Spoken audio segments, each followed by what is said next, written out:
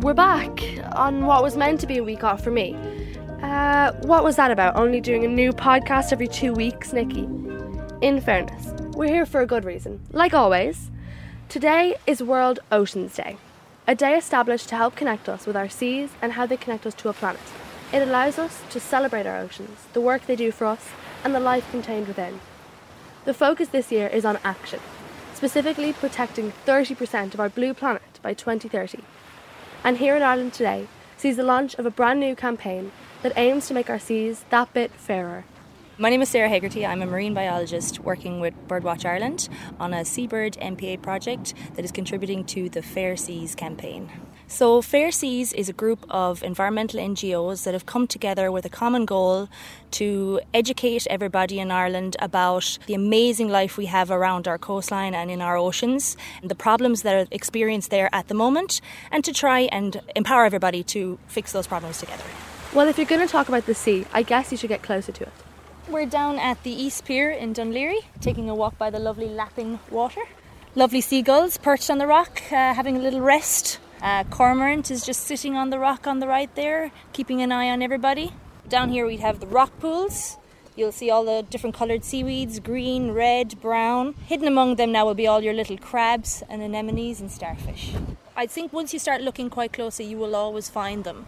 We have a really, really rich biodiversity here, of world fame really. But it is good to keep an eye on these things because there are changes occurring, some places more than others. And by going out and actually checking on these things and writing down all of that information, that's how we can track the changes, be they good or bad. Ireland is an island nation, so most of us have formed some connection with our coast, whether on a day trip to the seaside or because we live just a walk away. Sarah was drawn to it from an early age. I grew up by the sea and I've always really loved being by the sea. Places like Lahinch and Doolin were always fun places for me to go. My family, my parents and my sisters and I, we would often go rock pooling. We would take our small nets, emptied lunch boxes and head down to see what we could find. Starfish, anemones, crabs.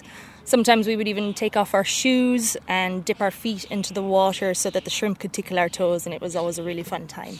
And it was actually a few years later when the first surf camps came to Lahinch, I really got into surfing.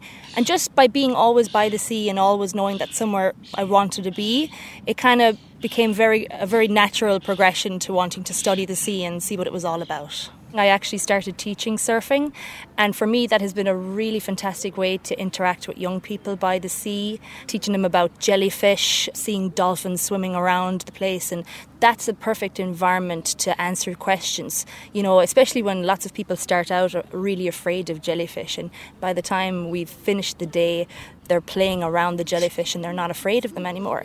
And that's just by education and knowing exactly what they see and what it does in the environment. A tip: if you want to stump an expert, ask them about their favourite thing about their subject. With so much to choose from, it can be pretty difficult. But Sarah came through. I think one of my favourite things about the ocean is when you realise how old a lot of the animals are. Like sharks and turtles haven't really evolved very much at all over the millions and millions of years they've been here, which shows that the environment they live in, the sea that they live in, is just perfect for them and they don't really feel like they need to change. The creatures in our seas might not have changed for millions of years, but for many reasons those seas are now changing, mostly as a result of human activity. Well, the amazing thing about Ireland is it's a small island, but we have 7,500 kilometres of coastline just because of all of our bays and inlets, which is incredible. Now, the most recent data shows that actually only half of that water is in what's called good condition. So that means half of our waters really aren't very healthy or not as healthy as they could be. So we really need to do a lot to change that. And a lot of the problems you see come from human activities which start on land. Things like agricultural pollution, raw sewage still being pumped into the sea. I think maybe 34 towns and villages still do this. So it's trying to get those problems sorted. Then you have things like plastic pollution. Now, even though people are starting to realise that this is a big problem, and I think the problem is being brought down very, very slowly, we still have to remember that 80% of our plastic is ending up in the sea, which is a huge problem. Most of the plastic comes from everyday products that we buy in the shop, our plastic bottles, our food wrapping. But then some of it comes from industry like fishing as well, fishing nets that get lost. And it floats here from all over the world. You know, it's not our own rubbish that we find on the beaches, it's rubbish from America, rubbish from Spain. So it's really a global problem that has to be fixed by everybody. 80% of our plastic ends up in the sea. That's horrific. But from the beach cleans I've been on, it's not so surprising. I would find the most atrocious items such as ropes, fishing nets, baby soothers and so much more. Filling our oceans with plastic doesn't seem like a smart move, especially when those waters are doing a lot more than just being nice for a dip. The sea covers over 70% of the Earth's surface. It's a huge resource that we have, and it is the biggest carbon store that we have. Kelp forests are a fantastic example because just like our land forests, we have these gigantic forests of kelp seaweed, which does the exact same job. It extracts and stores the carbon dioxide and releases valuable oxygen into the water. Also, a lot of the carbon dioxide will sink down to the bottom of the sea and is stored in the seabed. And this is why it's so important not to disturb the seabed, because once you mix it up again, it releases that carbon back into the ocean and back into the atmosphere. So things like fracking and digging for oil and gas, things like bottom trawl fishing, all are really bad ideas if we're going to try and reduce our carbon footprint on the planet. As Sarah mentioned, the Fair Seas campaign gathered environmental experts from organisations across the country to conduct research into the waters around our coast to help identify locations where we could have a positive impact. Well, we have found a lot of really, really vital areas around Ireland's marine region that are going to be the best places to start to investigate for protection. These include vast amounts of our coastline and big chunks of our offshore regions as well.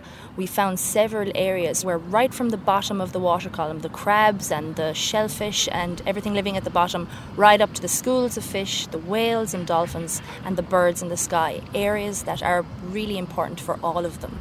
We've discovered a lot, and there's a lot more to be learned as well as we go through this whole process. One of the main aims of the Fair Seas campaign is to increase and implement the areas overseas that are designated as MPAs. MPA is an acronym and it stands for Marine Protected Areas. Now, different countries have different ideas of what marine protected areas are and what they can do. So it's up to each country to decide what level of protection they're going to actually give their marine areas.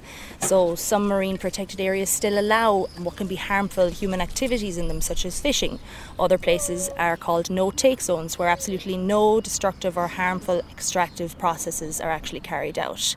So whichever way Ireland decides to go, we at Fair Seas just want to make sure that the rules and the regulations that are brought in actually work and they are fair to everybody, fair to the people who work in the sea and by the sea, and those most vulnerable to what will happen if we don't do anything. MPAs will not only protect these target flagship apex predator species, the ones that are top of their food chain, but the idea is to protect everything about our environment that they need to thrive. So their food supply, their habitat, it's all important. So MPAs are clearly very good for our oceans and the life within them. But what about the humans on land? What if you're someone who makes a living from the sea? Ireland has had a long history of fishing. Generations of families have fished in our waters, and decades ago it was a very sustainable practice. Now, it was mostly small boats and it was kind of focused on coastal areas, and people really only took what they needed. But there's a lot of reasons why that has changed. The Earth's population is increasing and more people need to be fed, and fish is an excellent source of food and nutrition. But unfortunately, the way the industry has evolved, it has often taken a lot more than it should have, a lot more than experts recommended. And this has caused an imbalance, and it means that there's not enough food for nature, upsetting that natural cycle of life in the sea, which will eventually affect the amount of fish that we have to catch. So we do have to give the fish the opportunity that they need to keep their numbers and their populations at a safe level for everybody. When we make changes that are necessary to help slow climate change, those changes aren't always well received. We've spoken to people in the past about the idea of just transition. At Bloom last weekend, we bumped into another person who's playing a part in the Fair Seas campaign. Pádraig Fogarty, I'm the campaign officer with the Irish Wildlife Trust. And I think the main thing to realise is how important the ocean is in how our planet works. It's absolutely crucial for biodiversity and for regulating our climate. Now, marine protected areas is one of the most important tools we have for protecting the ocean, but not an awful lot is being done about that at the moment. The biggest pressure on the ocean at the moment is fishing, and we know that where it's been tried, where you stop fishing, the fish come back, and really that's quite logical when you think about it. So what we need in Ireland is very large areas where there's going to be no industrial fishing in particular, so that's super trawlers and bottom trawling and all that kind of stuff. So I think the future, if we were to control the fishing activity and create these large effective marine protected areas, we could see an ocean that's healthy, that's full of wildlife, but also that has a future for small scale fishers around our coast that can rely on these areas and that can revitalise coastal communities and all that kind of stuff. So people can live in harmony with the sea. The problem in Ireland is we just haven't tried it yet. It's easy to lose touch with the beauty that literally surrounds us as a country. Our coastline contains so much vibrant life. Every place is different around Ireland, whether you go to a sandy beach, a pebbly beach, the cliffs or bays and inlets, you will always find something amazing. Being from Clare, recently I went to the cliffs of Moher with my dad. We brought our binoculars and we went to see the thousands and thousands of seabirds that arrive there every year to raise their chicks on the cliffside. And one that everyone might know about is the puffin. These mighty little birds with their bright coloured beak and feet. They come here every year and they're incredible to see nesting on the cliffs. And one place that I'd really love to go and see the puffins is Skellig Michael, the Great Skellig in Kerry, which I think a lot of the listeners will probably know from Star Wars now. But the puffins were there long before the Jedis were. Then you have basking sharks arriving every year now, and they're very popular. You can often see them from the coast as well. If you bring your binoculars, you'll see their fins sticking up out of the water. We have an abundant amount of whales and dolphins that come to our shores every year, about 25 different species. Great places to see them is down in Kerry and Cork. And beautiful, beautiful rock pools all around the country as well, which are full of colourful seaweeds and anemones and bursting with life. You'd see gorgeous humpback whales. They will follow in the big schools of fish, usually in the late summer, autumn time and early winter. We even get minke whales, fin whales, which are the second biggest whales in the world. And they really do enjoy the beautiful green, rich waters around Ireland. But they have a lot of threats on them as well, coming from all different sides. Noise pollution is a big problem for them, so noise that's made from lots of boats travelling around the sea, fossil fuel exploration, when they're digging into the bottom of the sea, it makes a lot of noise and it really disorientates them. They can often get quite confused and lost and distressed. Eating plastic can sometimes be a problem when they confuse it with their food stuff, and even chemical pollution as well has been found in the blubber of them. So there are concerns about the quality of life that we are giving them while they visit our shores. We can take our seas for granted because, like Sarah said, they've been there since the birth of the planet. For a long time, unchanged. But climate change is having an impact. Oh, there are so many changes that we know about and others that we don't really know that well about so far. Climate change is kind of affecting how the whole food web works. It's affecting right from the seabirds down to the very bottom of the ocean. Some animals that aren't supposed to be in some areas, they're called invasive species. They're moving with these increasingly warm waters into areas that they were never in before, and they're kind of taking over and upsetting the natural order of things. Other ways that is ocean acidification. So this is one of the problems associated with too much carbon dioxide in the world at the moment. It's causing the water to have a much lower pH level than it would have before. And this is causing things like the coral bleaching that we see in the Great Barrier Reef in Australia. But you don't have to go as far as Australia to get a sense of how far-reaching an impact climate change is having on the towns and cities along Ireland's coastline. They're going to be massively affected by sea level rise. The melting of the ice caps that are causing there to be more water in the ocean. It's also diluting the water. It's making it less salty as well, which can have a massive effect on the organisms that live in the sea. This sea level rise, in combination with global warming and the increased storms we're seeing, is putting a lot of pressure on coastal communities all around the world. Ireland has seen that in the past few years. We've been battered by some really, really bad storms which have caused massive amounts of coastal erosion. One response has been in to build ocean barriers along the coast, but this is really a very short-term fix. We have to look at it in the long term, and now that we know that the sea level rise is actually rising faster than expected, we really need to take action quickly. Fair Seas as a campaign is not going to solve every single problem. Its focus, more than anything else, is on the proper implementation of the MPAs. So Sarah, what actions do we need to take? Well, straight away we need to expand the Marine Protected Area Network. Ireland has actually promised to do this. We're currently at 2% protected area, and really that's mostly kind of close coastal areas and estuaries, nothing in our offshore waters. I mean, our marine area is actually 7 times bigger than the landmass of Ireland. So it's a lot of water that can be protected and should be protected. So the target is 30% by 2030. And there's actually a more recent target of 10% by 2025. So that's just 3 years away. So there's a lot of work to do. And we just want everybody to be informed about what they can do and how they can tell the government, what they want done and how they want it protected. Our decision makers are important, but they need to be good listeners. They need to listen to the experts. They need to listen to the young people, to the people who are in coastal communities, and to those most vulnerable. There's no reason to think that these targets can't be achieved. Now, these targets are minimum targets. There's no reason to say why we couldn't go beyond the 30%. Now, what this number really means is also being discussed at the moment. Are we protecting 30% of our area? Are we protecting 30% of life within our waters? So this all has to be discussed. So it's up to the decision makers in the government to listen to the experts, to know exactly where the protection is needed most urgently and to start with that. And that's the way that we will not only reach our targets, but we will be most effective with the protection we're providing. I'm hopeful that they're going to listen, yes. Responsibility lies with all of us in terms of our attitude to the sea. And one thing the campaign is trying to promote is the idea of ocean stewardship. Ocean stewardship means taking it upon ourselves to become guardians and protectors once again of the ocean. In the past, fishermen were stewards of the ocean, farmers were stewards of the land. So these were people who really understood these environments on a deep level because they depended on them so much for their livelihoods. So we wanted to reinvigorate that term so that it applies to everybody, so that we can all be protectors and guardians of the ocean as we try to deal with all of the problems that we're experiencing at the moment. I live in Dublin, but I know that not all of our listeners do. So, can anyone work to protect our seas? It really doesn't matter if you live by the coast or if you live in the middle of Ireland. If there's a river near your house, that river eventually flows to the sea.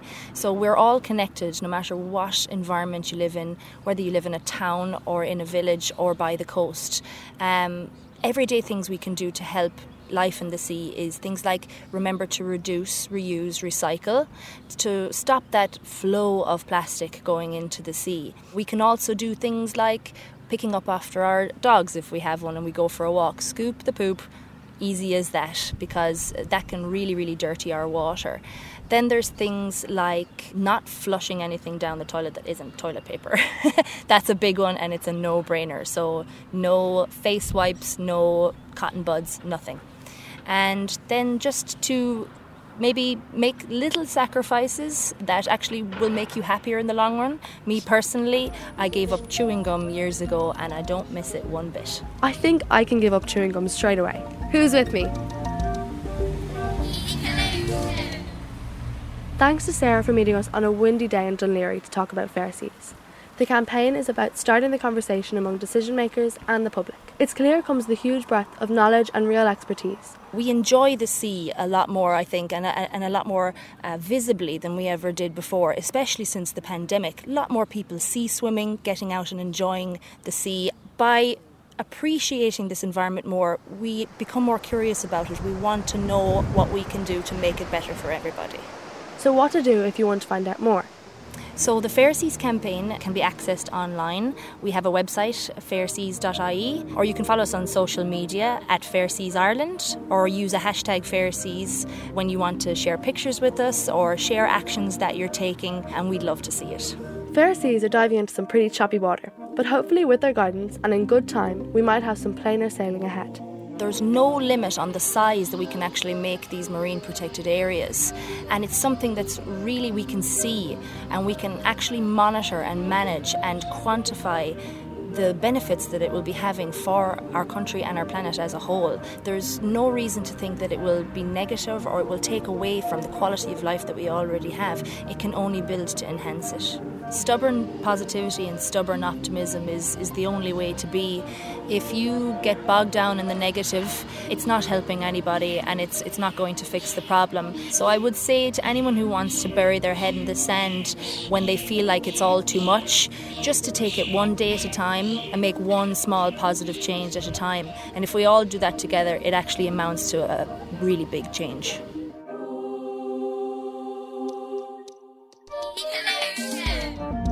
Ecolution is produced by Nikki Coughlin, with edit assistance from Aoife O'Neill and presented by me, Evie Kenny. Guess what, guys? Next week I'm talking to the first female president of Ireland, Mary Robinson, answering your questions. Do not miss it.